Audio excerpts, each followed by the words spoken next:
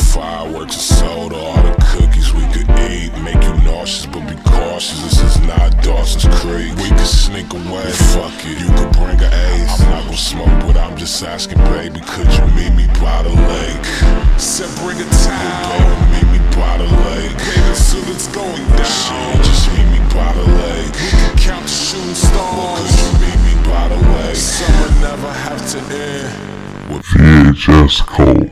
I packed a couple sandwiches inside that basket and brought some extra towels if anyone was asking. We should take a dip in that lake quick and then split, then do something that's beyond what we both can imagine. Watch the sunset, we can watch the sunset. Grab a drink, watch the sunset, we can watch the sunset. Look in the sky, watch the sunset, we can watch the sunset. Never have to leave, watch the sunset, there goes the rainbow. Watch the sunset. And we got something called The Presser. It's pretty good. It's about the police, obviously. Oh, well, I don't know if that's relevant. Nah. I'm not saying that we're Nostradamus, but I'm also not saying that we're not Nostradamus. Well, yeah, so that's the thing. I don't remember if I cut it or not. I think it's still in last week's episode. No, I listened to it for last week's episode when I was cleaning the house on Friday. To make sure. Yeah. So we did mention... It was recorded last Sunday, and we did mention... Felt like something was coming, like the axe was about to fall. And yeah, I don't think we manifested it, or it was like we're Nostradamuses or anything. It's just anyone who pays attention, you can tell. Well, the anxieties have been building for, I don't know, a couple decades now for some things. Obviously, the police brutality is... 200 years worth of oppression. And then... I don't know. One of my first memories as a kid is watching the LA riots. So, Rodney King. Yeah, it's not like it's It's not like this is the first or second or even third time this has happened. No, I think it's different this time though. I don't know. We'll see. Well, here's my thinking right now: is statistically, revolutions, revolts, things like that tend to happen in the summer, and our country's been brewing a little powder keg for a long time now, and at the moment, I mean, it's reaching the boiling point, right? We're about to have historic unemployment. People can't feed their families, can't pay rent. We're watching our fellow citizens get killed in the street. And then when people go out to protest for any kind of change, all it is the brutality of the state. That's all you see is the police agitating it further. Nothing changing. And, people got a lot of free time on their hands right now because of the quarantine, coronavirus. And what do you do if you got a lot of free time? You don't have to work. It gives you a lot of time to sit and think, right? Are you waiting for a response? Or I was waiting for you to go on. Oh, no, I just I don't know. I think something's coming. I think it's going to be a long, hot summer is what I'm saying. We'll see. I guess what I'm getting at is I don't know. We're still early, and like people said, I've heard for so long that shit's going to change. It's early in the summer. We'll see. It's early in the movement. I'm sure people thought, back in Baltimore or in Ferguson that shit was going to change too. Yeah, or, but there's the Rodney King, or let's go even further back. Let's talk about Emmett Till. You know what I mean? This shit is not. Society, things ebb and flow. The government passes out little concessions to the people to get them to shut up for a little bit, right? Then it builds up again. You get little concessions. Then it builds up again. You get little concessions. But I don't know. I think we're at a different. I'm hoping.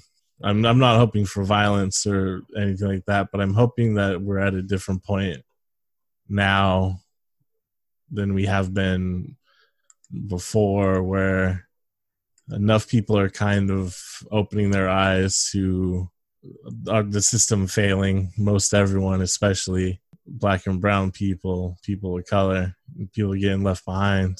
And now that it's finally starting to touch middle America, some of, your boring ass white people are waking up and being like, you know what, there's a problem. But we'll see. And that's the thing, is if it comes down to it, I'm not trying to feed into the media's narrative about outside agitators or whatever.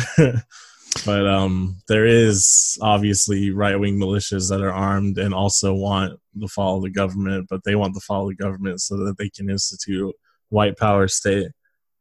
Yeah, I mean, there's not even necessarily that too, but like anytime there's there's any type of protest or riot or there's opportunists. Yeah, exactly. So civil unrest, you're gonna have opportunists or people that are just agitating to agitate.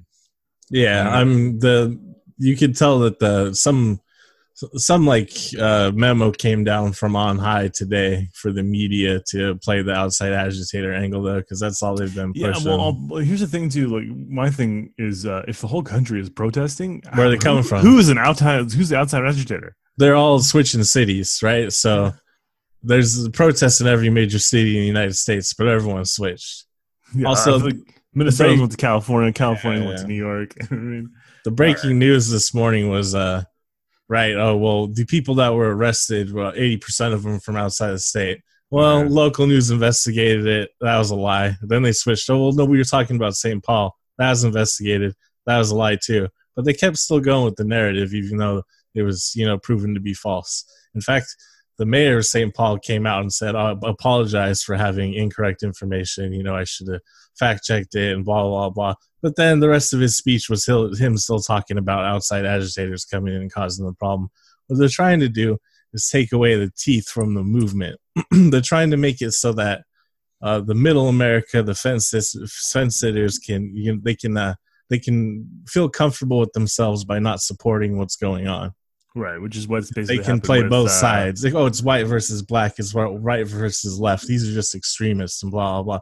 No, this is real, justified, righteous anger from the black community. And these people need to sit down and recognize it, and they need to fucking support it. You can't sit on the fence and play around with this bullshit anymore. This is why it's been going on for so long. I don't know. I'm fucking pissed off. I'm really upset about it. It's all I've been able to think about all week. You should take a step back, my brother. Because really there's not much you can do about it. Yeah, that's the thing is, so I donated a little bit what I could to like the bail funds for Minneapolis and stuff, but like this isn't a joke to anyone listening or whatever. We're not like real ass podcasters that are making tons of money. I got no cash. Right now. I'm fucking dirt poor. Like, that's another thing. They're talking about these white anarchists like coming to different towns and shit. I'm a white anarchist. I don't know if I could afford the gas to go 30 miles to Phoenix for the protests. I ain't got a shit. Yeah, you're definitely not showing up in like new fucking black Converse. No, fuck that. That's not real life. But yeah, I don't know. I'm doing what I can, but I don't know. I mean, I was going to go to the protest last night here in Phoenix, but it was getting passed around that it was actually set up by a far right. Oh, I was going to tell you that too. The guy in Phoenix is like a Trump supporter. Yeah, he's just like trying to troll everyone. The protest still went off, but I was thinking about it as like, if everyone shows up for the cause you advertised, like, what did you actually accomplish? You know what I mean? I don't know. I feel like you can push people into weird directions. Like, I guess they may not have gone.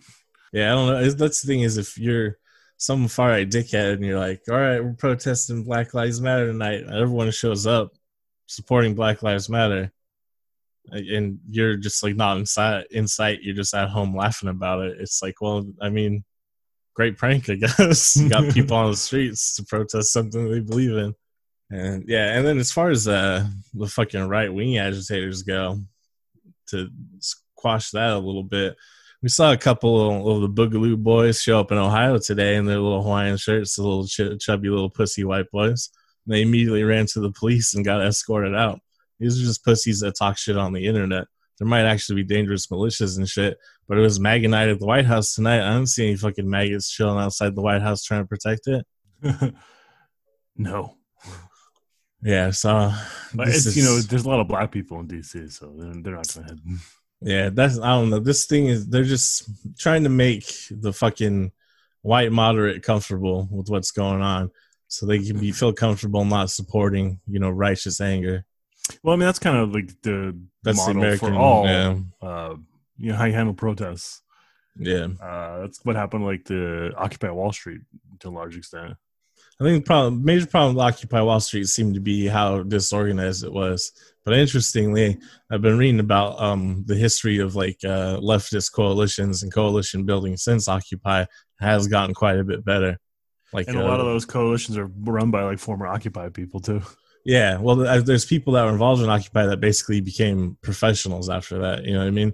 Also, not to feed into the narrative that Trump's trying to push, that fucking professional Antifa agents are out there formulating these protests and shit. No, they're helping and helping with the protests and helping people get organized and shit like that. But they're doing it out of a drive to make a change, not that they're somehow it's a money operation.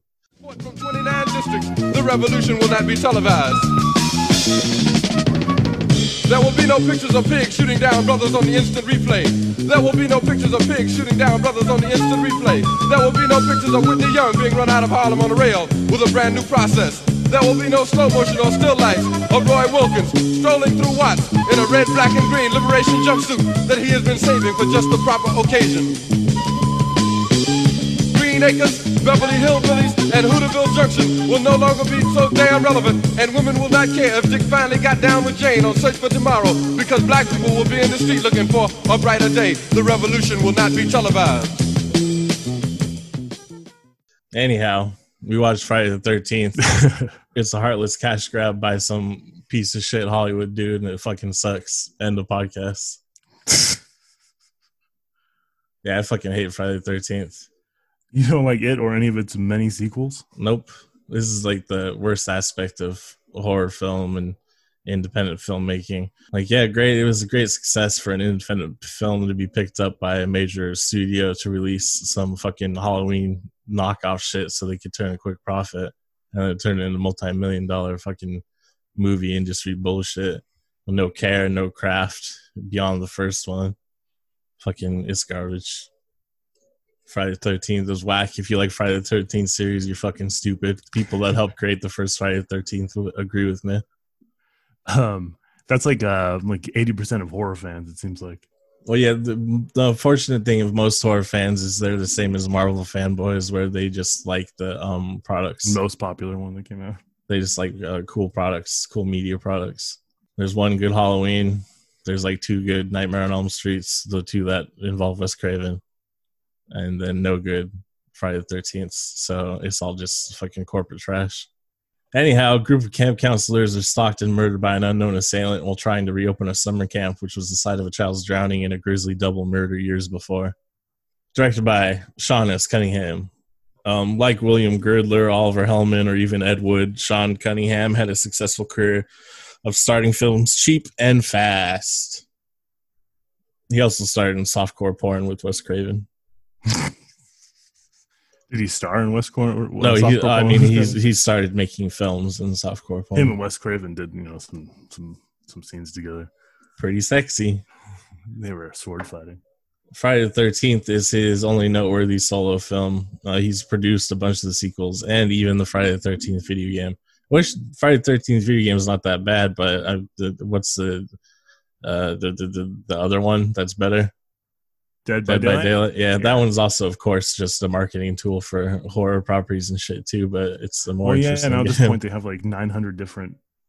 Yeah, they got fucking Stranger Things in there and shit. They just reskinned it too, isn't it? Isn't it just like a hide and seek game, right? Pretty much. You just got to turn off the generators and shit. It's just interesting that it's competitive enough that there's like a competitive scene for it. You know, there's like people that are really good at it, which is interesting. But yeah, otherwise though, it is just cross-marketing disguised as an entertainment product, which is everything. I don't know. I'm just seeing propaganda everywhere all the time now. I'm losing my mind. That's all. I mean, it's always been like, I don't know. It's been like that for 40, 50 years. That's consumer culture. Sean Cunningham cut his teeth in the industry directing softcore porn, and then eventually transitioned into horror with fellow porn aficionado Wes Craven, with whom he directed the 1971 horror classic Last House on the Left. He also directed the spooky chase sequence in the first Nightmare on Elm Street. So that's cool, I guess. I don't wait. You know, when he has like long arms. Oh, okay. Yeah, that's cool. Yeah, it's not bad. Obviously, I'm sure Wes Craven had the screenplay and told him what to do. So I don't know. Anytime it's like, yeah, and this guy directed this scene. If it's not like Quentin Tarantino's scene from Sin City or Steven Spielberg's like opening scene in Empire or Revenge of the Sith, it's like, what did they really do though? Follow directions. Yeah. Instead of giving directions, they followed them. Despite his association with Friday the 13th, its sequels, and various other horror films, he has repeatedly reiterated that he is personally not a fan of the horror genre at all. To quote him here, he says, "I am not a fan of brutal, ugly horror films. I don't like them. I don't enjoy them." Shut up, bitch. It's how I've made all my money. Yeah, but I love money. Money. But the residual checks are amazing. I love all the merchandise and all the money I get from the merchandise. They just keep making the movies too, and video games. I'm rich.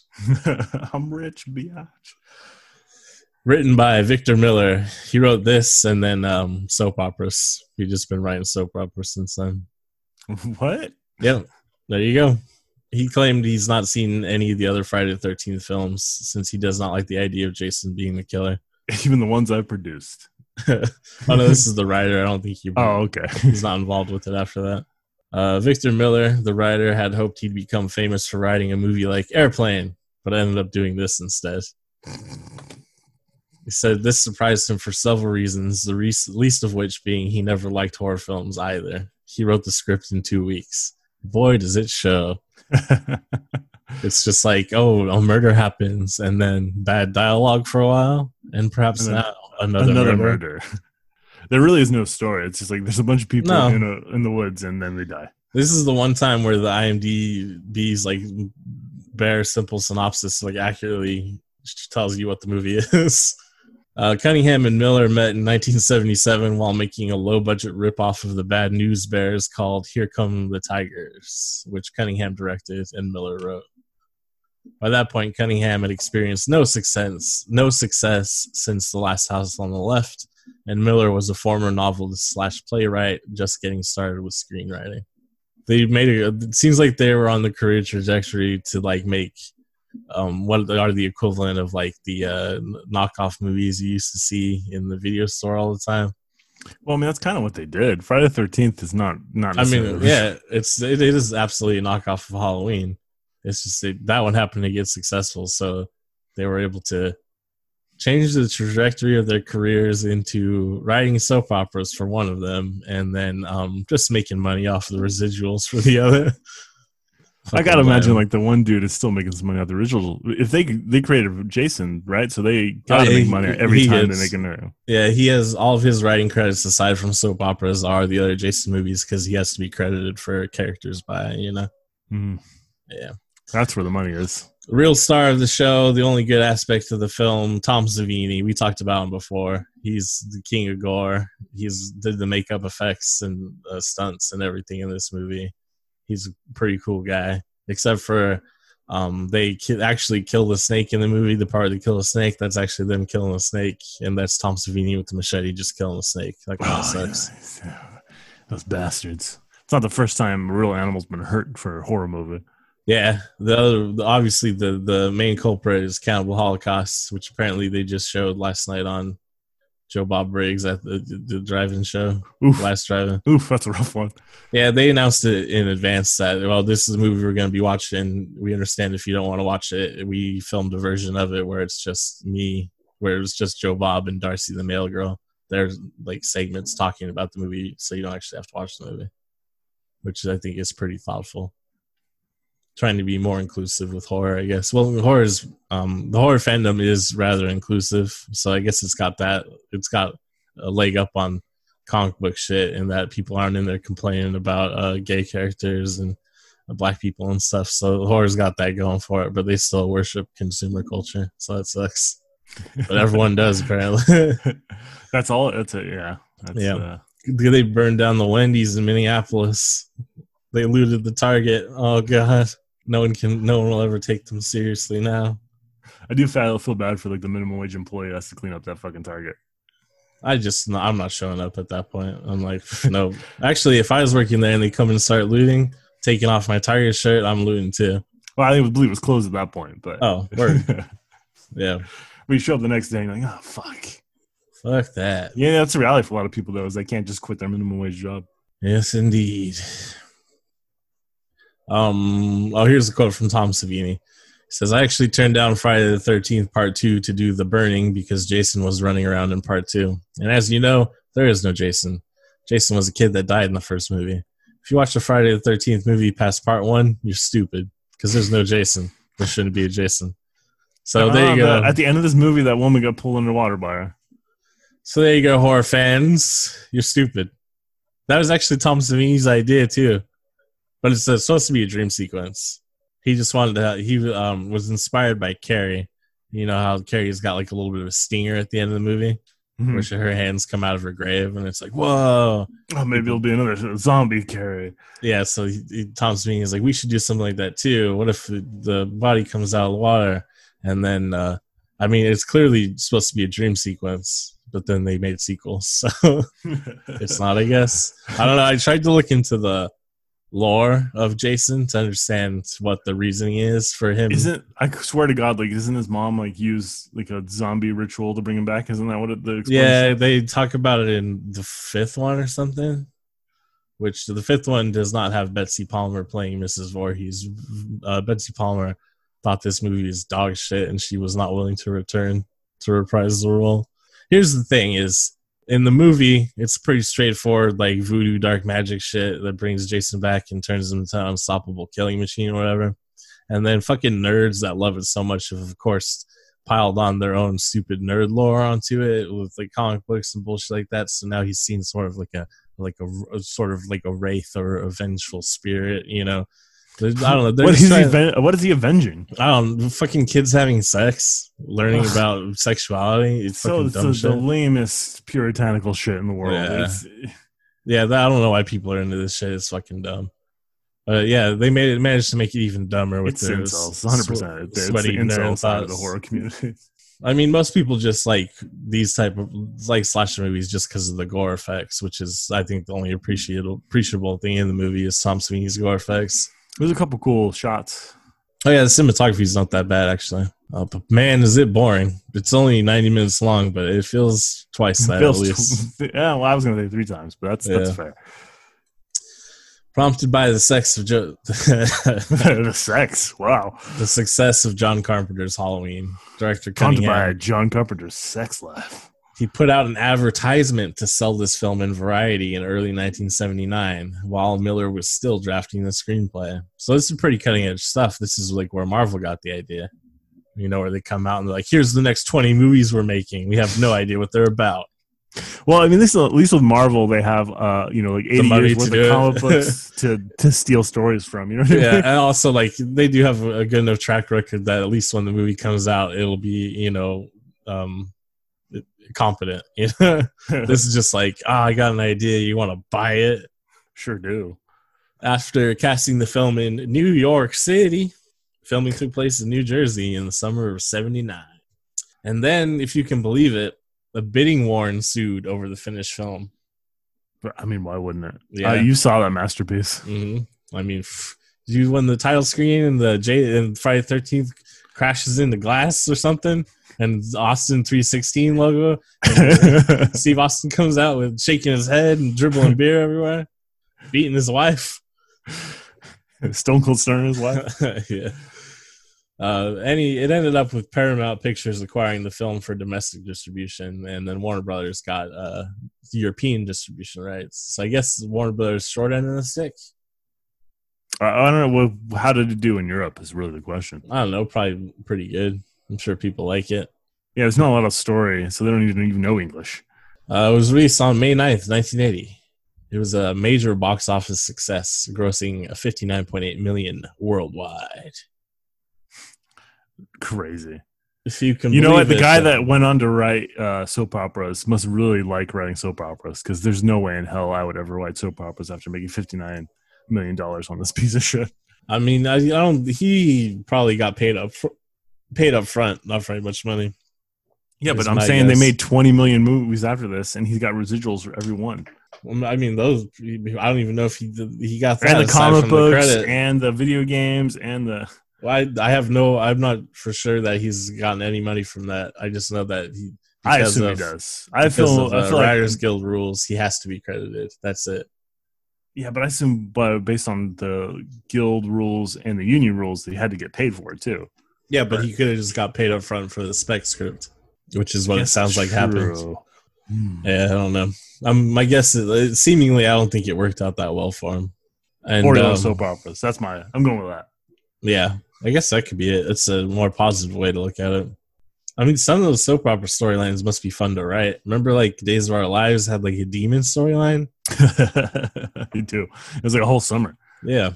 So that might have been cool to write. Plus, they have to film, like, so much and write so much. You'd throw whatever you want in there. You'd write fucking ridiculous shit. Like demons. Yeah. If you can believe it, though, this would be shocking for you. Critical response was very divided on the film. No. Wow. So most people praise the film's cinematography, score, and performances. I'll praise the cinematography and the score, not the performances. I will praise the cinematography. I think the score is pretty interesting. We'll get to it in a little bit, how they use sound in the film. I think there's a couple interesting bits, but overall, I'm like, eh. Most of what's interesting about the score is how little there is of it. So I guess that makes sense. Everyone else derided it for its depiction of graphic violence, which is some Tipper Gore shit anyway, so whatever. This is 1980, Kyle. They haven't really heard of Tipper Gore yet. Yeah, but Tipper Gore embodies these values, right? That is the whole thing. Tipper Gore seemed out of step in like 1992 when she was like, "Oh, bad words in music," but in 1980, fucking right in her wheelhouse. Betsy Palmer, she plays Mrs. Voorhees, celebrated dramatic actress of the 50s and 60s. She stated she would never would have played the role of Miss Pamela Voorhees in Friday the 13th if it had not been for the fact that she was desperately in need of a new car. That's what I said. Yeah. She lived with James Dean for 8 months, so she was one of the studio beards he had. When you say live with, you mean... No, she pretended to be dating him while he was actually a homosexual, man. My agent called and said, "How do you like to do a movie?" I said, "Great," because I hadn't done a movie in years. California, I asked. No, it's going to be shot in New Jersey. And it's 10 days work. New Jersey, that's where the Misfits are from. It's 10 days. It's not Hoboken, is it? It's 10 days of work. You'll make $1,000 a day, but there's a catch. It's a horror film. I said, "Oh no, it's bad enough I'm known as a game show player on I've Got a Secret." I said, "Send me the script." He sent it to me. I read it, and I said, "What a piece of shit. No one's ever going to see this thing. It'll come, it'll go. That's the end of it." I called and said, "I'll do it." And that's my part of the story. This quote comes from her appearing at a like Friday the 13th fan thing event. So she probably got paid more for that fan event than she did for this fucking movie. Yeah, she also says this on the same panel directly on the exact same panel with the man we mentioned earlier, Victor Miller, who wrote the screenplay. I mean, judging by what he thinks, he's like, yeah, she's right. It was a piece of shit. I just think it's funny that he's like, "Yeah, it's fucking garbage." And he's like, "Well, I guess." Betsy Palmer died of natural causes on Friday, May 29th, 2015, at a hospice care center in Danbury, Connecticut. You were this close to saying Friday 13th. Adrienne King, she's Alice, the final girl. We'll see her in part 2, and she'll be murdered immediately in the beginning. If we get to part 2, man, I don't know. The final girl. I always love that for horror movie lingo. Yeah, I mean, this Halloween and this movie basically created that trope. And then like Halloween created it, and then Nightmare on Elm Street comes out after Friday the 13th. Yeah, I know, but I feel like those three are kind of like the ones that everybody thinks of as like the final girl. Yeah. The reason she's murdered at the very beginning of part 2 isn't because of like any backstage like shitty situation or anything. Well, not with the studio anyways. It's a shitty situation for her. Turns out she was actually being stalked in real life by someone who was obsessed with her from seeing the first Friday the 13th. And she said, "Fuck this, I'm getting out of the limelight." So that sucks. Yeah. Especially because I'm sure it didn't help. Yeah, I don't know. Seemed like afterwards it kind of like fizzled out. But I mean, like she probably ended up sacrificing her career by doing that just because of some shitty asshole. Which I guess that's the female living in America. That's the woman's experience for you. Awesome. Kevin Bacon's in it. We'll see him in Footloose. We'll talk about him later. When we see Footloose. Yeah. And then the son of Bing Crosby, Harry Crosby, is in it. This little boy got beat the shit out of. I don't remember which character he is. It doesn't matter because they're all fucking interchangeable, except for Kevin Bacon because he's Kevin Bacon. And if he wasn't even Kevin Bacon is interchangeable with everybody else too. Yeah. I mean, you don't give Kevin Bacon the credit in this movie because he doesn't deserve it. Yeah. A New York-based firm headed by Julie Hughes and Barry Moss was hired to find 8 young actors to play the camp staff members. Cunningham admits that he was not looking for great actors, but anyone that was likable and appeared to be a reasonable camp counselor. Also, people that were cheap. And the role of Alice Hardy, our final girl, was set up as an open casting call, which was actually a publicity stunt used to attract more attention to the film. Our actress, Adrienne King, actually earned, and put this in air quotes, an audition primarily because she was the friend of someone working in Moss and Hughes' office. It's all about who you know. Yeah, and Cunningham felt she embodies the qualities of Alice. What actually happened is they did an open casting call for publicity for the film, and then someone who was friends with this casting agency was hired for the job. Look, it's all about who you know. I just said that, and that's why this podcast will never take off. That's Hollywood, baby, except for that's New Jersey, baby. I guess New Jersey's a little bit about who you know, because isn't that where like all the mob. Like there's mob and stuff hang out, and also police officers. I remember that Sylvester Stallone movie, Copland with Ray Liotta and Michael Rappaport. He played a lot of racist characters. Makes me a little nervous about Michael Rappaport. He does say some weird shit on the internet. Not racist stuff though, just like kind of weird shit. Weird about animals mostly. Yeah. Original screenplay was tentatively titled A Long Night at Camp Blood, which I don't know if there's... That's like an R.L. Stein Goosebumps style script. There's plenty of low-budget slasher movies from this time period that have like cool names like that, cool campy names like that. But it's like when you read names like that, it's like you know what you're in for, you know? Right. Friday the 13th is more of a mystery. Yeah, it's like, Is this an anthology series? Yeah, it's Halloween's a holiday. Friday the 13th's a holiday? We should write one called Arbor Day. Or when the trees come to life. The Happening? No. I'm thinking more like Ents. That's The Happening. Remember? No, I'm thinking more like, again, Ents, Kyle. Ents. Remember in The Happening Murder when trees. They run up to that like farmhouse and like the double barrel shotgun peaks like it slowly comes out of the house like a fucking Looney Tunes cartoon. It straight up looks like a shot from Looney Tunes, but then it blows that kid away. That movie's fucking wild. I can't think of that happening now without picturing Marky Mark's face, just looking back and forth. Yeah. That gif that's everywhere. While working on a redraft of the screenplay, Cunningham proposed the title Friday the 13th, after which Miller began redeveloping. There was 2 drafts? Mm-hmm. It only took him 2 weeks to write, so this is pretty quick drafts. Cunningham commissioned a New York advertising agency develop his concept of the Friday the 13th logo, which consisted of big block letters bursting through a pane of glass. Smart, I guess. Use an advertising agency. They usually know what the people like. People like to be completely dressed down about how their sexual life's not that fulfilling. They're not as if you're a woman, you're not as you don't look as young as you should. Your ovaries are shriveling up. You need makeup. If you're a man, oh, where's your hair at? Your dick's not big enough. You need more money so you can get more women and fancy cars and shit. Basically, advertising agencies know what's up, and that's human beings are only concerned with their sexual viability, right? I've seen Mad Men, Kyle. I know how it works. I haven't seen Mad Men. There's no you haven't? I'm not going to watch show. a 1 million hour fucking AMC show about fucking assholes in the 40s and 50s. It was the late 50s, into the 60s. Oh, okay. Oh, the greatest time in American history. We saw it last week in Hairspray.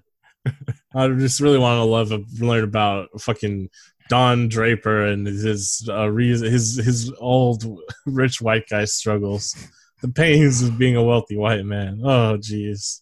Miller delighted in inventing a serial killer who turned out to be somebody's mother, a murderer whose only motivation was her love for a child.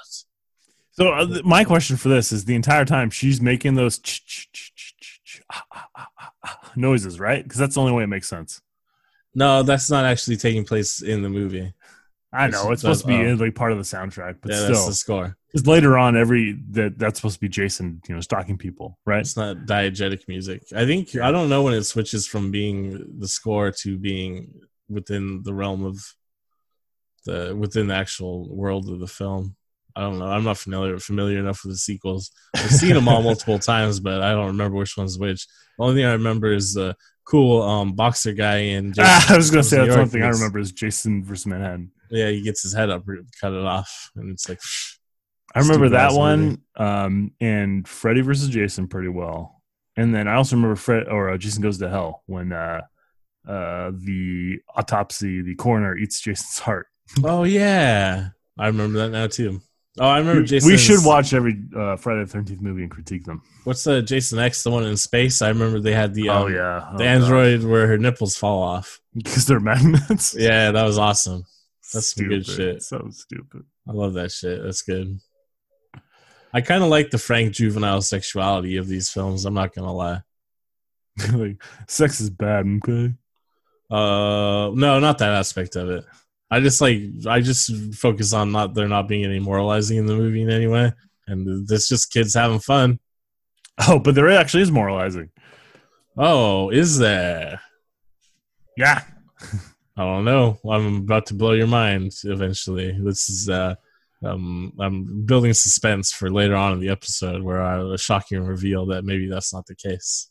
Well, you're probably going to give me some shit about what the writer said, but he's full of shit, so it doesn't matter. Speaking of what some shit the writer said, he said, I took motherhood and turned it on its head, and I think that was great fun. Miss Voorhees was the mother I'd always wanted, a mother who would have killed for her kids. Oh. I think so his mom was a piece of shit is what he just said. Yeah, well, because that's the thing is I think most mothers would kill for their kids. We just talked about last week how if we were in Bret Hart's shoes, we might kill Vince McMahon. Yeah. That's the thing is like, when you have to explain to people, people talk shit about immigrants coming to the United States, right? And you try to explain to them, like, fucking, if your options were your kids was going to be forced into a gang, killed, raped, left in the street, all sorts of shit, or making a fucking 1,000-mile trek barefoot to a country that doesn't want you, which one do you think you're going to fucking do? They're both awful choices. Yeah, but you're going to do the one where you might survive. And at this point, I don't know which one that is. Yeah, I guess that's a good point too. But anyway, no, I mean I get it. Like my larger point is two shitty choices, and like there was really not a lot of difference between how most of our ancestors came to America and how Guatemalans. Yeah, everyone's just fleeing a shitty situation. I guess the larger point is when you express that to someone, you're trying to get them to empathize and realize, oh, we need immigration reform. And actually, I don't know if we need immigration reform so far as we don't need any immigration policy at all. Come on in. No borders. I mean, some immigration policy, I guess, but come on. We're way too draconian. We'll take care of the bad apples, if there are any. By pooping on them. The idea of Jason appearing at the end of the film was initially not used in the original script, but in Miller's final draft, the film ended with Alice merely floating on the lake peacefully. And then Jason's appearance was actually suggested by Tom Savini, which dumb bastard brought up earlier. And they were like, money, you're saying. Which one is the one where Jason is a kid? Is it the second one? Yeah, the second one has flashbacks to him being a kid. Oh, I could have sworn there was one where the actual killer was Jason as a kid. Oh, I don't know about that one. Are you sure you're not thinking of Rob Zombie's Halloween remake? I'm pretty sure I'm not. Oh. I'm like 100% sure I'm not. But Rob Zombie's Halloween. But I don't remember the Friday the 13th movies very well, so maybe I'm just thinking of the flashbacks. Yeah, the Rob Zombie's Halloween remake, the first hour and a half is all him as a kid. Fucking sucks. I've never seen his Halloween remake, so I couldn't tell you. There's a lot of people getting killed by having their heads stepped on. Rob Zombie's into that, I guess. I don't know. Or not even stepped on, just having their heads popped. Because there's a scene where Mike Myers pops someone's head, where he stomps on someone's head. He pummels someone's head into pulp. He's just really into popping heads. All right, let's talk about this soundtrack now. Man, I don't care about this movie. Harry Manfredini began working on the music score, and the decision was made to only play music when the killer was actually present, so as not to manipulate the audience. Isn't that manipulative in itself, though? Yeah, but I guess it's like reverse manipulation from what was a common tactic at the time, and then continues to be a common tactic since then. Manfredini pointed out the lack of music for certain scenes. There's a scene where one of the girls is setting up the archery area. One of the guys shoots an arrow into the target and just misses her. It's a huge scare. But if you notice, there's no music. That was a choice. Yeah, most of the choices. Also, that was a real arrow that was shot next to her. The man who did the shooting, Tom Savini. That's right. He's really good with the bow and arrow. Not like, did you see that fucking bum ass Cletus at the protest in Salt Lake City that screamed "All Lives Matter" as he tried to shoot a bow and arrow at the protesters? Did you see some motherfucker stab a dude with a sword? Fucking piece of shit. God damn, white people are a mistake. Yeah, they fuck up. So here's where the the Jason sound comes from. So Mrs. Voorhees appears on screen only during the final scenes of the film. So Manfredini, the composer, had the job of creating a score that would represent the killer in her absence. So he borrows from Jaws, where likewise you don't get to see Bruce until the end of the movie.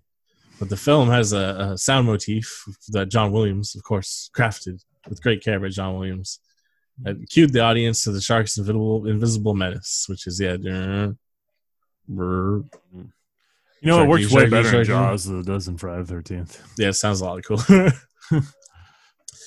So he's like, you know what? I should copy that. The same way this film is a copy of Halloween, I'll copy Jaws. So while listening to a Christoph Penderecki piece of music, which contained a chorus with striking pronunciations, Manfredini was inspired to recreate a similar sound. He came up with the sound for the final reel when Miss Voorhees arrives and is reciting "Kill Her Mommy." Manfredini says, everyone thinks it's cha-cha-cha. I'm like, cha-cha-cha? What are you talking about? Yeah, so he the kid sound from kill and the ma sound from mommy, he chopped and screwed them basically and turned it into mama. So that's pretty cool. I think that is pretty interesting. Manfredini seems like a pretty cool guy. I don't know what else he did. I think he just did Jason movies, but right on, man. It's not quite as good as Jaws, but most things aren't. Especially Jaws 2, Jaws 3, or Jaws the Revenge. The Revenge. Piranha, though, the first Piranha directed by James Cameron, magnifique, just as good as Jaws. Speaking of Airplane, which we mentioned earlier, because the writer Victor Miller wanted to write it or something like it, of the 17 films distributed by Paramount in 1980, only one, Airplane, returned more profits than Friday the 13th. That's cool. I didn't realize Airplane was such a financial success. Airplane, number one comedy all time. All right, let's hear some other people talk about how much this movie sucks. You ready? What does Zebra have to say? Oh, we'll get ooh. Siskel and Ebert did not like this one. We had a very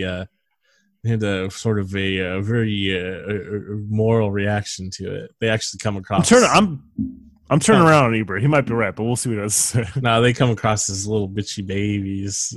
Ebert wrote a movie that was pretty weird. What? Silence of the Lambs? No, that wasn't his. It's been years since I've seen it, but. Oh, he did write Beyond the Valley of the Dolls. Oh, interesting. Maybe that's what I'm thinking of. No, I'm thinking of Beneath the Valley of Ultra Vixens. I don't fucking remember. I have to look it up. Yeah, I really have to sit down and go through his Wikipedia article because he wrote a weird fucking movie. What was it? Let's see. Beyond the Valley of the Dolls. Up. Beneath the Valley of the Ultra Vixens. Beneath the Valley of the Ultra Vixens. Huh. Oh, he did it under a pen name too. A nom de plume. I think I'm thinking of Who Killed Bambi. No, I don't think that got produced. This is a short film. I don't remember.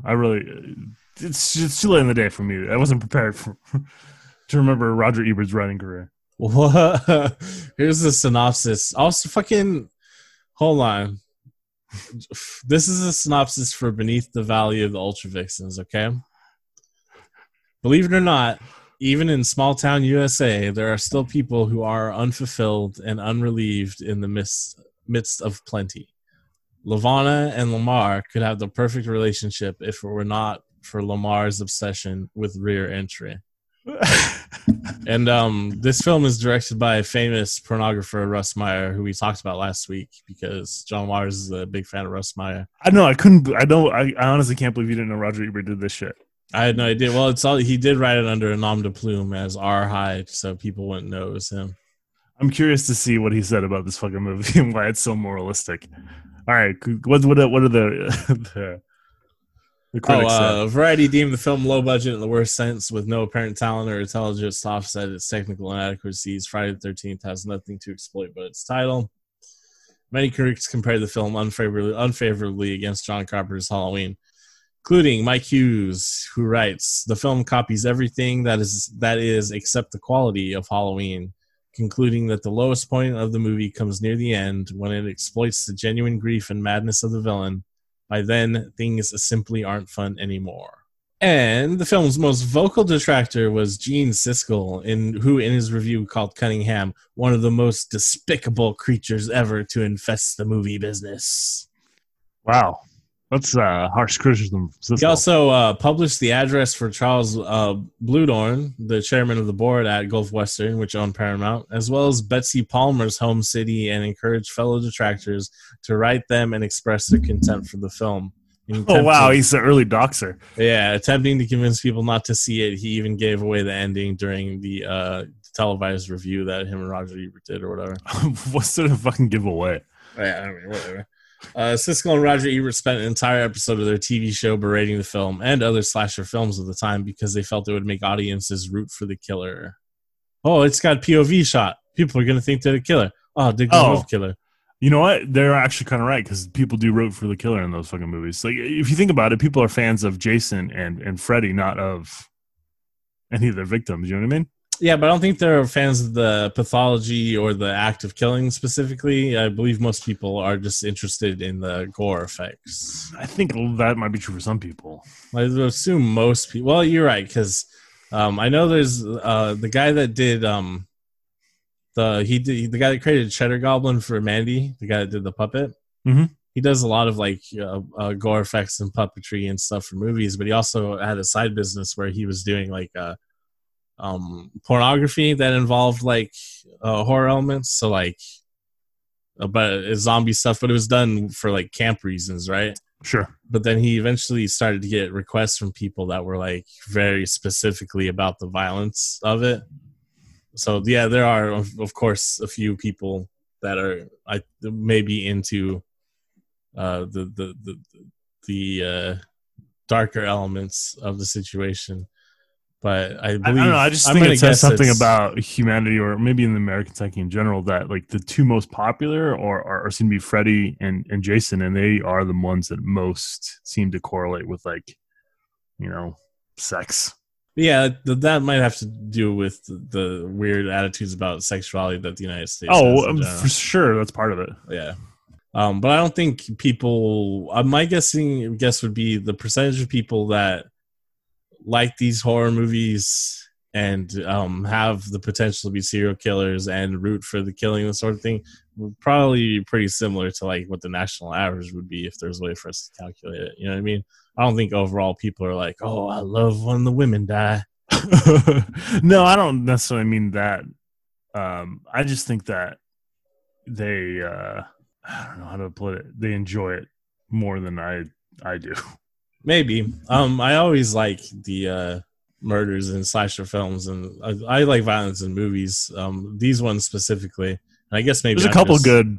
I like some of the cool gore effects. That's what I'm into. And there's a couple in this movie, but like if you really think about it, there's the Friday the 13th as a whole is not. There's not a lot of cool gore effects. Oh no, it's really being popular. It stops being really inventive after this one. Well, no, maybe the second one's all right as far as like the gore effects go, but yeah, it's like not anything special about it after that. But I think it just became so mainstream. It's, you know, what people look to for this style of film. While there's obviously tons of better ones. Maybe ones that aren't as competently made, but have more interesting effects, which is what I'm interested in. Let's see, where are we at here? We're at Siskel and Ebert. Oh yeah, they're little babies about it, little puss babies. Contemporary consensus, though, it does have a 63% on Rotten Tomatoes. The consensus on there is rather quaint by today's standards. Friday the 13th still has its share of bloody surprises and a 70s holdover aesthetic to slightly compel. But yeah, that's the thing, is it doesn't have like that sort of uncomfortable, sweaty snuff film quality that like Texas Chainsaw Massacre has, or Last House on the Left or The Hills Have Eyes. So it's like, I don't know. I honestly don't understand why this one, Friday the 13th, was such a success and why it continued to be a success. Because all it did is take elements from better horror films and not do them as well. But it took the elements that people like, tits and ass. I really think that it has some part. Well, I guess, yeah. So part of it is like, they also took inspiration from Meatballs, right? Which is a boner comedy from like 1978. Right. So yeah, I guess the incorporation of the horror elements and then the boner shit, that's like, oh man, this is just the perfect storm for teenagers in the 80s, right? Jeremiah solved it again. Jeremiah Kipp of Slant Magazine in 2009 said, the murderer turns out to be a middle-aged woman named Ms. Voorhees, played by Betsy Palmer, with a butch haircut and a gigantic bulky sweater, whose line reading are akin to nails on a chalkboard and a predilection for speaking to herself in the mincing voice of her dead child. It's only the last 20-minute appearance to the scene stealing Harpy, not to mention the memorable cameo by her rotting zombie son that Friday the 13th becomes memorable as high camp. First half of this guy's quote is like, I don't know why he's dressing down Betsy Palmer so much. They tried to make her look bulky, so the scenes, every other scene, that was actually footage of a man chasing the camp counselors, would be possible. I don't know. Anyhow, I don't know why he's being such a weirdo about that, but I do agree with the last part here where he says, much like, well, no, never mind. I was going to say much like Sleepaway Camp, but no, Sleepaway Camp has fucking high camp all throughout the movie, fucking perfection. Friday the 13th just has like no spirit, no craft, and then approaches like high camp at the very end, like he says. Up until then, it's just like, yep, Halloween. Yep, there's a murder going on. And Scott Meslow of The Week reviewed the film in 2015, assessing its original critical reception in a contemporary context. Before it became an absurdly prolific franchise, Friday the 13th was a cynical, one-off attempt to make a fast buck on a sleazy slasher movie that accidentally ended up spawning a decade-spanning multi-million-dollar phenomenon. What's most striking about Friday the 13th is how little regard anyone but its fans seem to have for it. Yeah, because it's a piece of shit. It's trash. That's true of a lot of... That's all cult cinema, really. Yeah. But the people that are fans of this particular cult film are wrong. I am right. Other cult films are amazing. Anything fucking John Carpenter made, perfectly fine. Everything else that you like, fucking stupid. Fucking Jason memorabilia and shit, stupid. The Witch, awesome. Give me all the fucking Black Phillip merchandise you have. Black Phillip. I actually only own one piece of Black Phillip merchandise, and it was a gift. So I'm going to buy you a black goat for your birthday. Hell yeah. I want the goat that was used in the film. Apparently he's a major he's a dick. Yeah, he's a major dick. I like weird shit. I want to talk about the end of this movie for like 2 seconds and just how many chances Alice had to just kill Mrs. Voorhees and end it. And she's constantly just running away screaming. At least 3 times she knocked Mrs. Voorhees down. Yeah, and killed her. Well, that's my problem with the ending too. Is she's throughout the movie before we know it's Mrs. Voorhees, they're an unstoppable killing machine, right? And then it is Mrs. Voorhees, and she's still just an old woman, right? I think they could have still just made her very powerful because of that rage she has, right? Like maybe she, I don't know, do something. Don't just be like, surprise, it's an old woman. And she is an old woman. I don't know how she killed all the other people. How did she get that dude into a tree? Yeah. It's like, oh, okay, I guess. All right, time to talk about the elephant in the room, which we mentioned already. The weird puritanical sexual morality that's at play in this film, and Halloween was accused of it as well. I mean, I don't necessarily even see it in Halloween because I don't feel like, I don't know, it's been a while since I saw Halloween, but I don't feel like it necessarily played on like they were having sex and so my boy drowned and now everyone has to die for it. Well, let's take a look at what film critic Timothy Sherry notes in his book Teen Movies, American Youth on Screen. Ooh, that's a fancy title. Yeah, I'm going to pick up this book. It sounds interesting.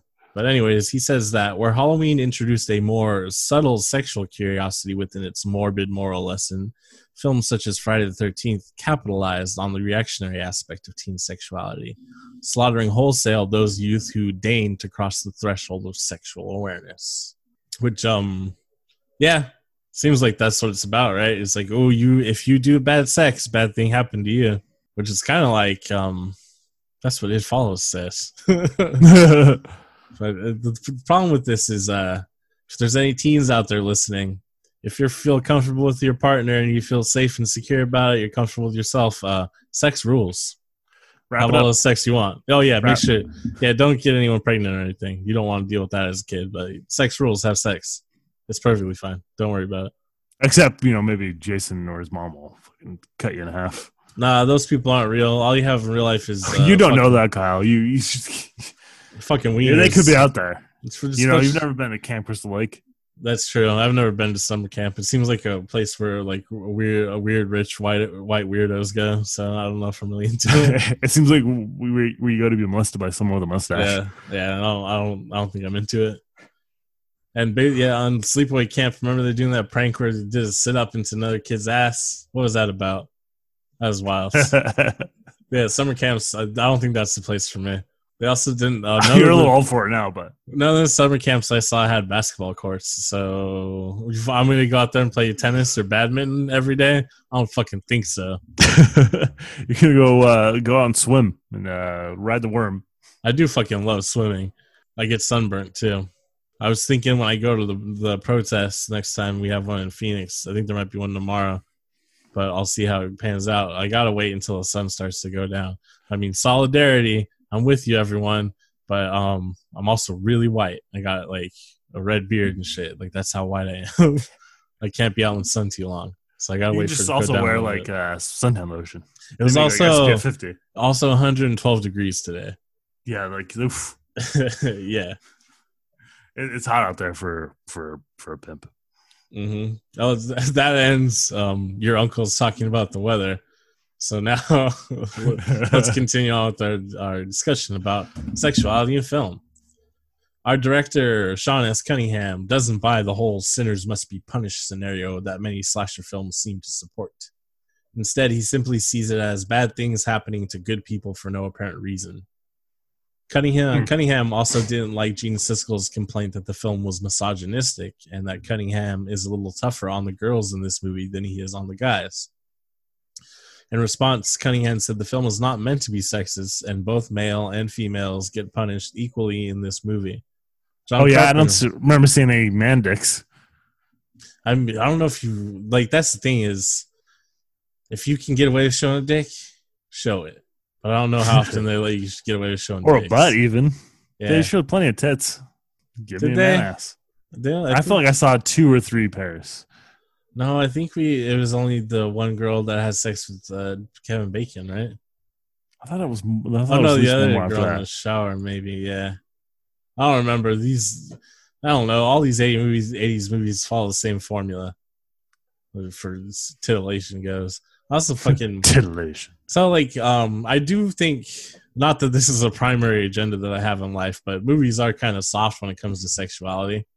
Nowadays, right? There's basically everything is completely devoid of any sexuality, which just seems like fucking weird. But everything is still ultra violent and shit because it's the American way. So I do think there needs to be a little touch of sexuality in film a little bit more. But that said, it's fucking never like real in movies. You know what I mean? Like it's always just fucking like I'm gonna lay on top of you and this is how people have sex, right? Not even like raised off of the woman or anything. You know what I mean? Like, yeah, I'm just gonna slam our bodies into each other. Not even like, obviously the missionary position sucks. I don't think most people use the missionary position. That's some weird shit, anyways.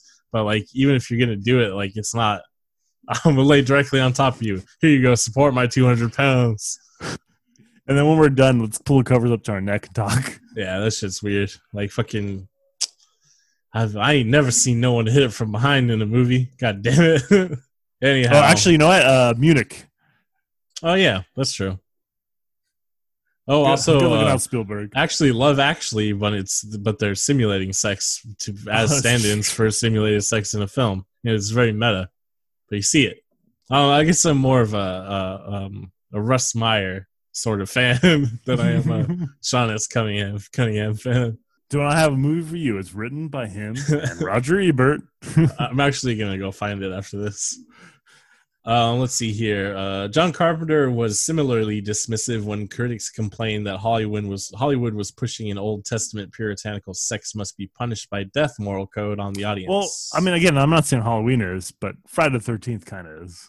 Seems kind of straightforward. Friday the 13th, right? I mean, maybe it's certainly played a little bit for like tongue-in-cheek purposes, right? But is it? I don't know if there's like any actual like intentional humor in this movie. Yeah, maybe I'm giving it too much credit. Yeah, I'm kind of thinking more of the series as a whole, but even this first one, I don't think it has like any like layers to it at all. That's why I'm also like, maybe it wasn't intentional for this to happen, for it to become like a sexual morality play.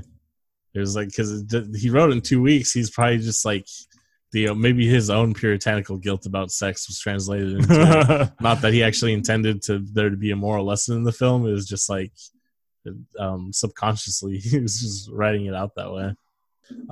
Anyhow, Deborah Hill, who is the co-producer and screenwriter on Halloween, has also said in response to critics, I think people are reading moral and sociological messages into a simple horror story that has no agenda to lecture the audience in any way. Which that might be a little bit of a cop-out. I don't know. She's the one who wrote it, though. So I guess she wins. And then film critic Gene Siskel was notoriously prudish and dismissive about horror films. He rarely, if ever, gave horror movies good reviews. He didn't like Jaws or Aliens, and he even gave Silence of the Lambs a bad review. That's a direct quote from like Wikipedia or something. Had I arranged that last sentence, I would have been like, he didn't like Silence of the Lambs, but whatever. But he didn't like Jaws or Aliens. Silence of the Lambs is fucking completely geared towards the fucking Academy and the general public and shit, whereas Jaws and Aliens were successes despite their being heavily genre film inspired. So shut up, everyone. Only listen to me about movies. So my feeling on it is, like I said, there's not enough depth to Friday the 13th for me to even believe that the morality of the situation is a conscious choice. We didn't all those quotes I just read, though, were from Sean Cunningham, who directed the film, not the Miller who wrote the film, though. So someone might ask him and he would be like, yeah, fuck those dumb fucking kids having sex. Sex is bad. Never have sex before marriage. I hate sex. I've never had it. In all honesty, I think there was not enough thought put into the movie for there to even accidentally be a moral tale in it. I really do think it is just like, here's some shit happening and we need to have sex and murder in it. Find a way to do it. And he's like, okay. This kid dies because of sex, so murder because sex. Got it. Perfect. I mean, again, like I'm not saying it has to be intentional, but that kind of is like the overarching, and then it goes on to inspire other films, yeah, and a whole genre of Jason films, really.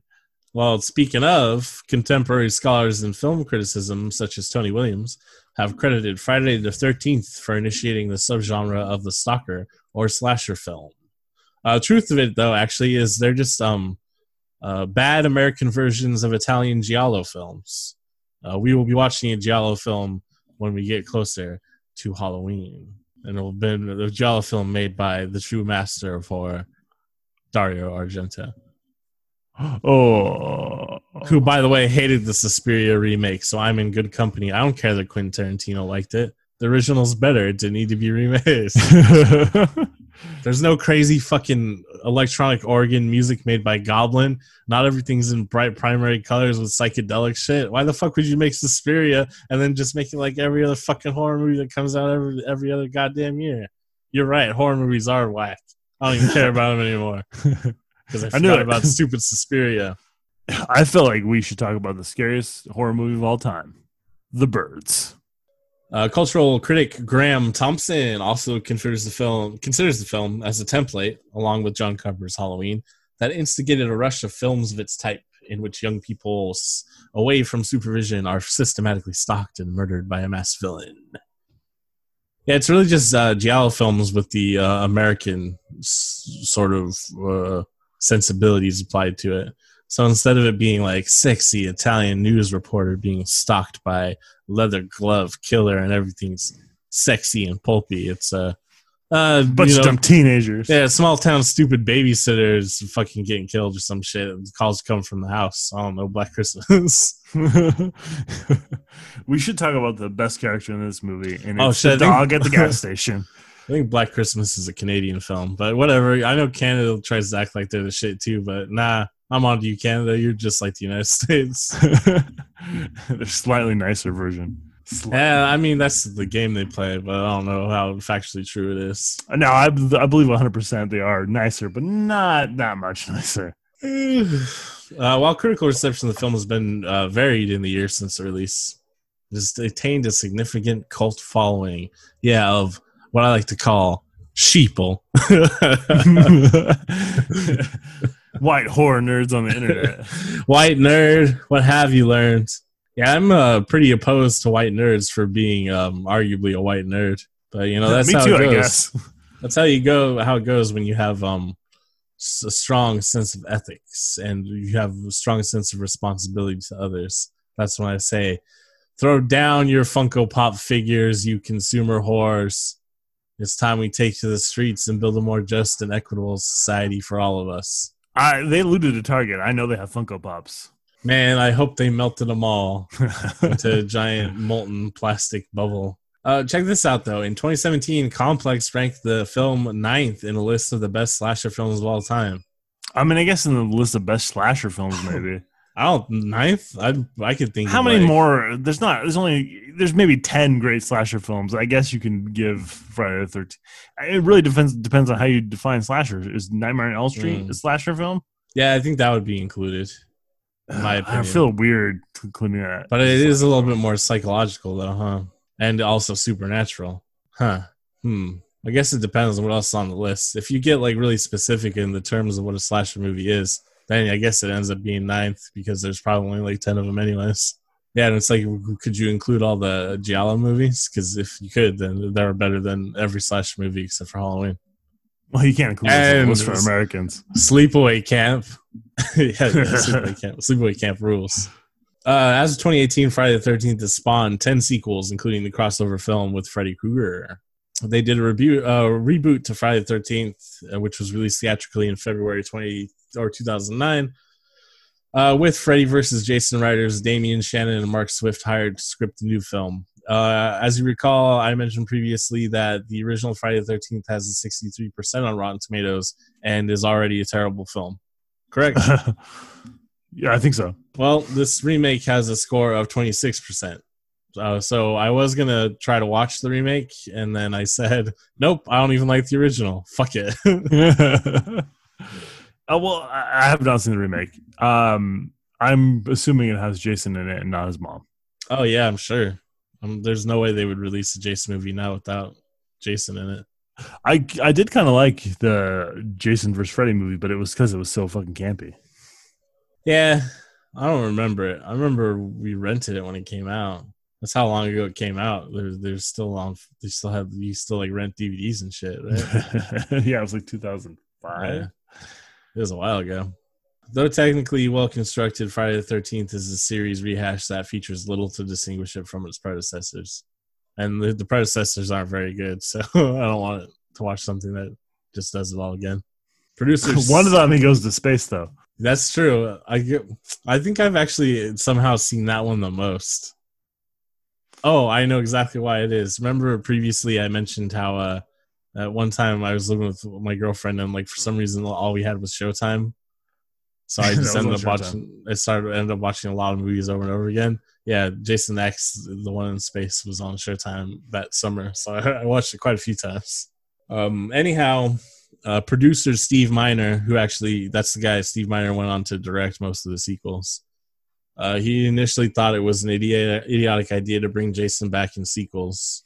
He said, he wasn't your villain. He's just a figment of someone's imagination. Despite this, he went on to direct the next 2 Friday the 13th movies starring Jason as the villain. Why do you think he did that?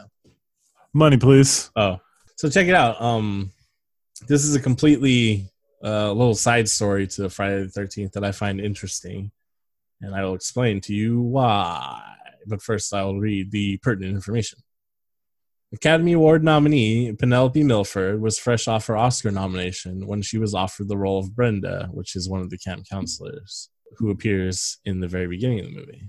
The producer stopped because she was such a big name at the time that people would show up to see her and Academy Award winner Estelle Parsons in the film.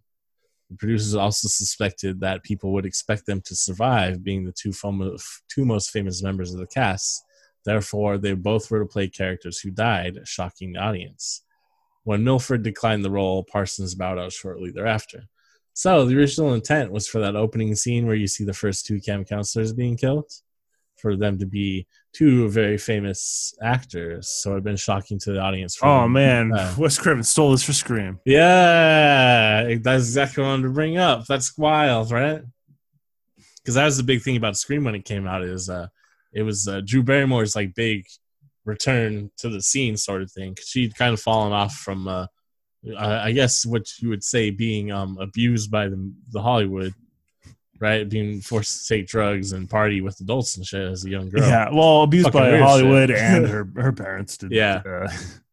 But she did manage to turn it around, and she showed up looking gorgeous and healthy in Scream, and everyone was like, oh, hell yeah, Drew Barrymore is back.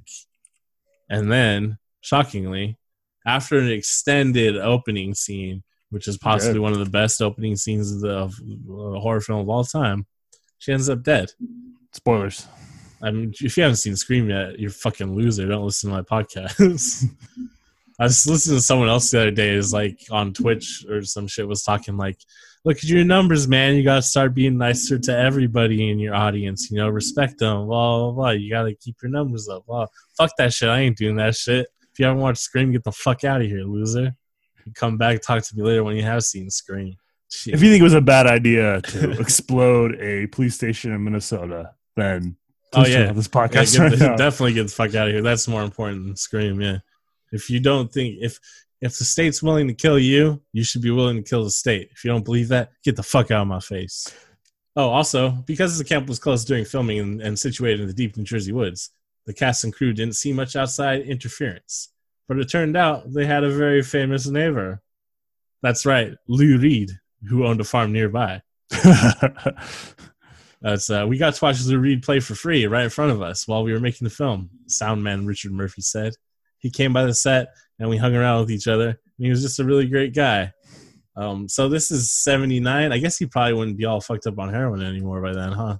No, I think he was doing okay in 79. Yeah, because this is even after the Bowie period.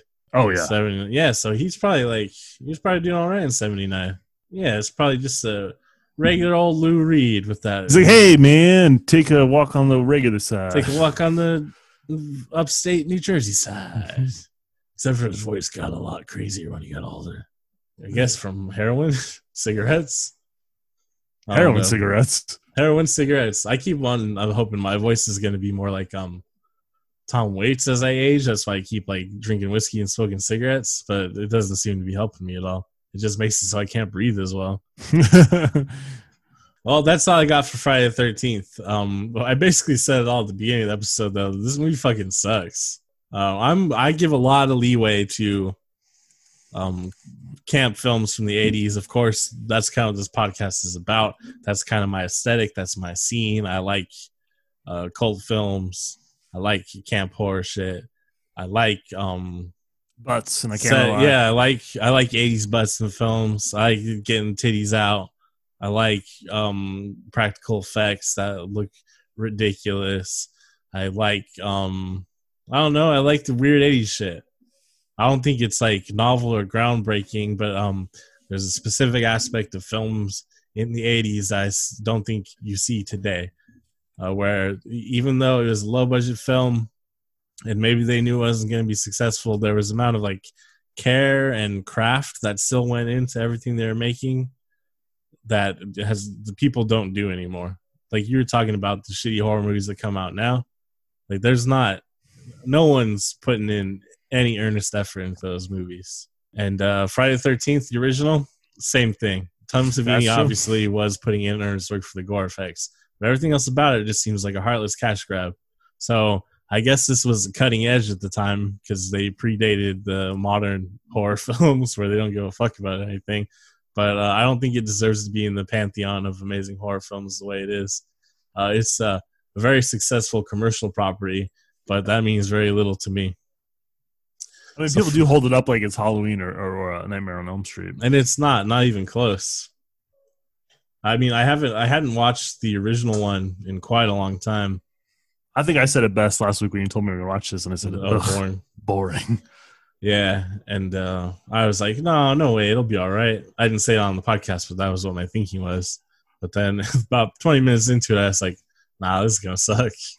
The thing is, like, it feels like it could make a really okay episode for like an anthology series for like a horror show. But anything outside of 45 minutes, I don't care. Here's the thing. There's elements in it that definitely did go on to inspire other movies that I like more. So I guess you can applaud it a little bit for it being groundbreaking on those fronts, like the setting of a summer camp and the final girl trope, even though that is basically pretty misogynistic and maybe outdated or whatever, but it is an interesting trope or concept that was perpetuated in horror films for a little bit. Having like other archetypal characters, like this movie has like a jokey prankster character, right? Well, that starts to become very prevalent in other horror films following it. So it did, I guess for good or for ill, depending on your opinion, it was inspirational to other filmmakers. But is any of that shit really that important? And would not have some better filmmaker come along eventually and had a funny guy in their horror movie anyways? You know what I mean? Yeah, because it's like the idea of having interesting ensemble cast is some mind-blowing new concept, revolutionary to horror and horror alone. Yeah. And then based on Halloween getting the same criticisms that Friday the 13th did anyways, well, the final girl shit already came from Halloween anyways. The slasher stalker aspect already came from Halloween. So, I mean, what did Friday the 13th really do except for summer camp, a prankster character? That's all it's got. And they kill a snake on screen. That snake wasn't doing anything. He's just sneaking around. Sometimes even if snakes aren't venomous, it does suck if they bite you. Yeah, I mean, it doesn't feel good. Yeah, but I don't think it would make me kill them. One time my girlfriend had a snake. I mean, not one time. One time this girl and I dated for a year and a half, 2 years, and she had a snake, and I used to sleep with a snake and stuff. One time a snake bit me because I probably like rolled over on her or something, but we were still friends. I didn't kill her. I ruined it. I was just like, oh, whoops. Guess that was my fault. It's nice to sleep with a snake because it's Arizona, it's hot as fuck. But if you got a cool little snake slithering on you, it feels pretty good. And that's why I'm now a furry. I'm only attracted to snake women. Until they bite me. And then I'm really attracted to them. Oh. Well, I don't know. You got any additional thoughts about Friday the 13th? No, it's boring. Yeah, it is just kind of fucking boring, isn't it? Again, they get kind of interesting when they get really campy later on when, Jason's punching people's heads off and, there's coroners eating his heart and Freddy is making him have weird nightmares about being a kid. But that's kind of funny. But I really don't like the Friday the 13th series. No, I don't know if we'll end up watching any of the other ones. We should watch Godzilla in 1985. I thought I liked the Friday the 13th Part 2, but I may have just been confused. I was probably high at the time or something, or drunk when I liked it, or maybe I was just a happier, more naive person at the time. It was a simpler time. Yeah. Anyways, follow me on Twitch. I have a plan to take the Twitch world by storm. Are you familiar with Tekashi69? The pedophile. The pedophile snitch. That's correct. But you know how he got famous? Just being an internet troll, starting beef with other more famous rappers, basically just pissing people off, being real inflammatory. Are you going to do that with Twitch personalities? I'm going to do it with the fucking nerds on Twitch because they're all pussy little bitch anyways. Oh, that reminds me. I'm at Sean McDonald on Twitter. What's your name on Twitter? Kyla Maine with 2 Y's. KYYLEMAGNE. We're really bad at promoting ourselves or even telling people where to find us, as my wife has pointed out. Yeah, I don't really use Twitter that much. Recently I have been because, independent news media and shit. But, I mean, I guess you can follow me on Twitter. I probably won't talk to you or anything. But you can I'll talk to you. Ask me some questions. Yeah, you can talk to Sean on Twitter. I might not answer them, but feel free. All right, well, check it out. Do that. Rate and review this podcast. Apparently, that does help. I don't know why. Oh, also subscribing helps. So subscribe on whatever platform you're using, and tell your friends about it. That's the key thing is word of mouth. I need to get better at that, but I do not go outside currently. Maybe should I promote the podcast when I go to the next protest? We should have had business cards printed up. No, that's terrible. Yeah, that's about it. I do have one final shocking revelation. You have 3 testicles. No, in fact, one time I hurt one of them really bad. So I remember that. I have 2, but I don't know how well one of them works, and it's also still really sensitive. It was as big as a grapefruit. Yeah, it was pretty bad. My final shocking revelation is I've mentioned this before, how I usually plan out the films very far in advance, or I have recently, like the last 2 phases of movies we've watched. Like I went from like last summer to Christmas, and then around Christmas time I went from then until we're all set up to go until Halloween, basically, at this point. So that said, I'm being 100% genuine. Didn't plan this in advance. Didn't make any. I don't know how I would have planned it in advance, but I didn't make any changes to the list or anything. It's just coincidence. All right. The film we're watching next week is Do the Right Thing. What Spike Lee have to say these days? I don't know. Cornel West was on Anderson Cooper, and he basically laid it down pretty well. And I was like, all right, I love Cornel West. He always knows what to say. Nothing against Spike Lee. He's a good filmmaker. Cornel West didn't make Do the Right Thing. That's true. But Cornel West... Or Basketball Diaries. That's true, too. Yeah, but Cornel West didn't yell at Reggie Miller.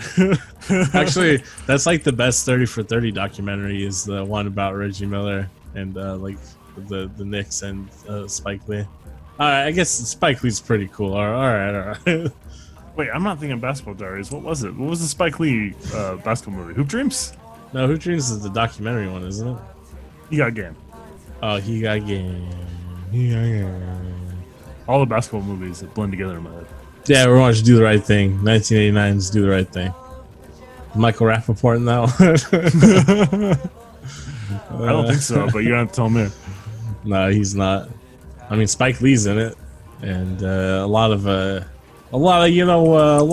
New York Italian guys, huh? Didn't they make a TV show off of this? Oh, did they? I guess we'll find out next week after I do more research.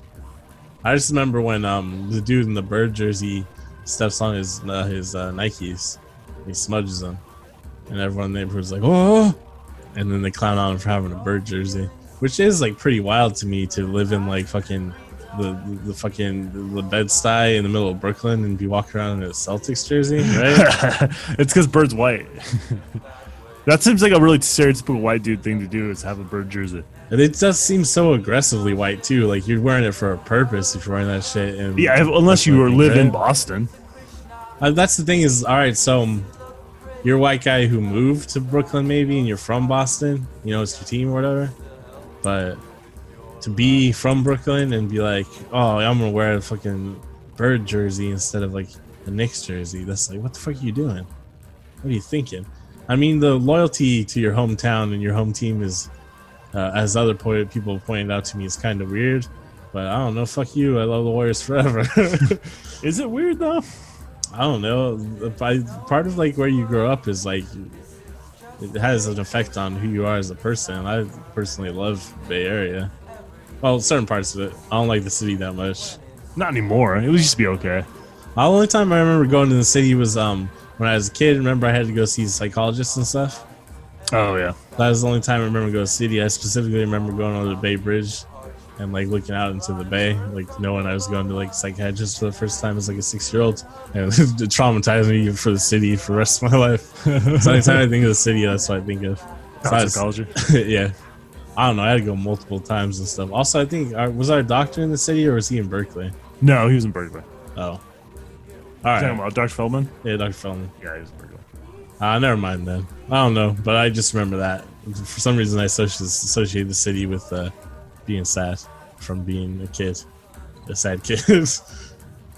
But you know, whatever. Sometimes you be a sad kid and you grow up to be a poor, sad man. That's me. Yeah, I don't know, whatever. Shout out to our brothers and sisters, all compatriots and all that sort of shit. ACAB, VHS Cult.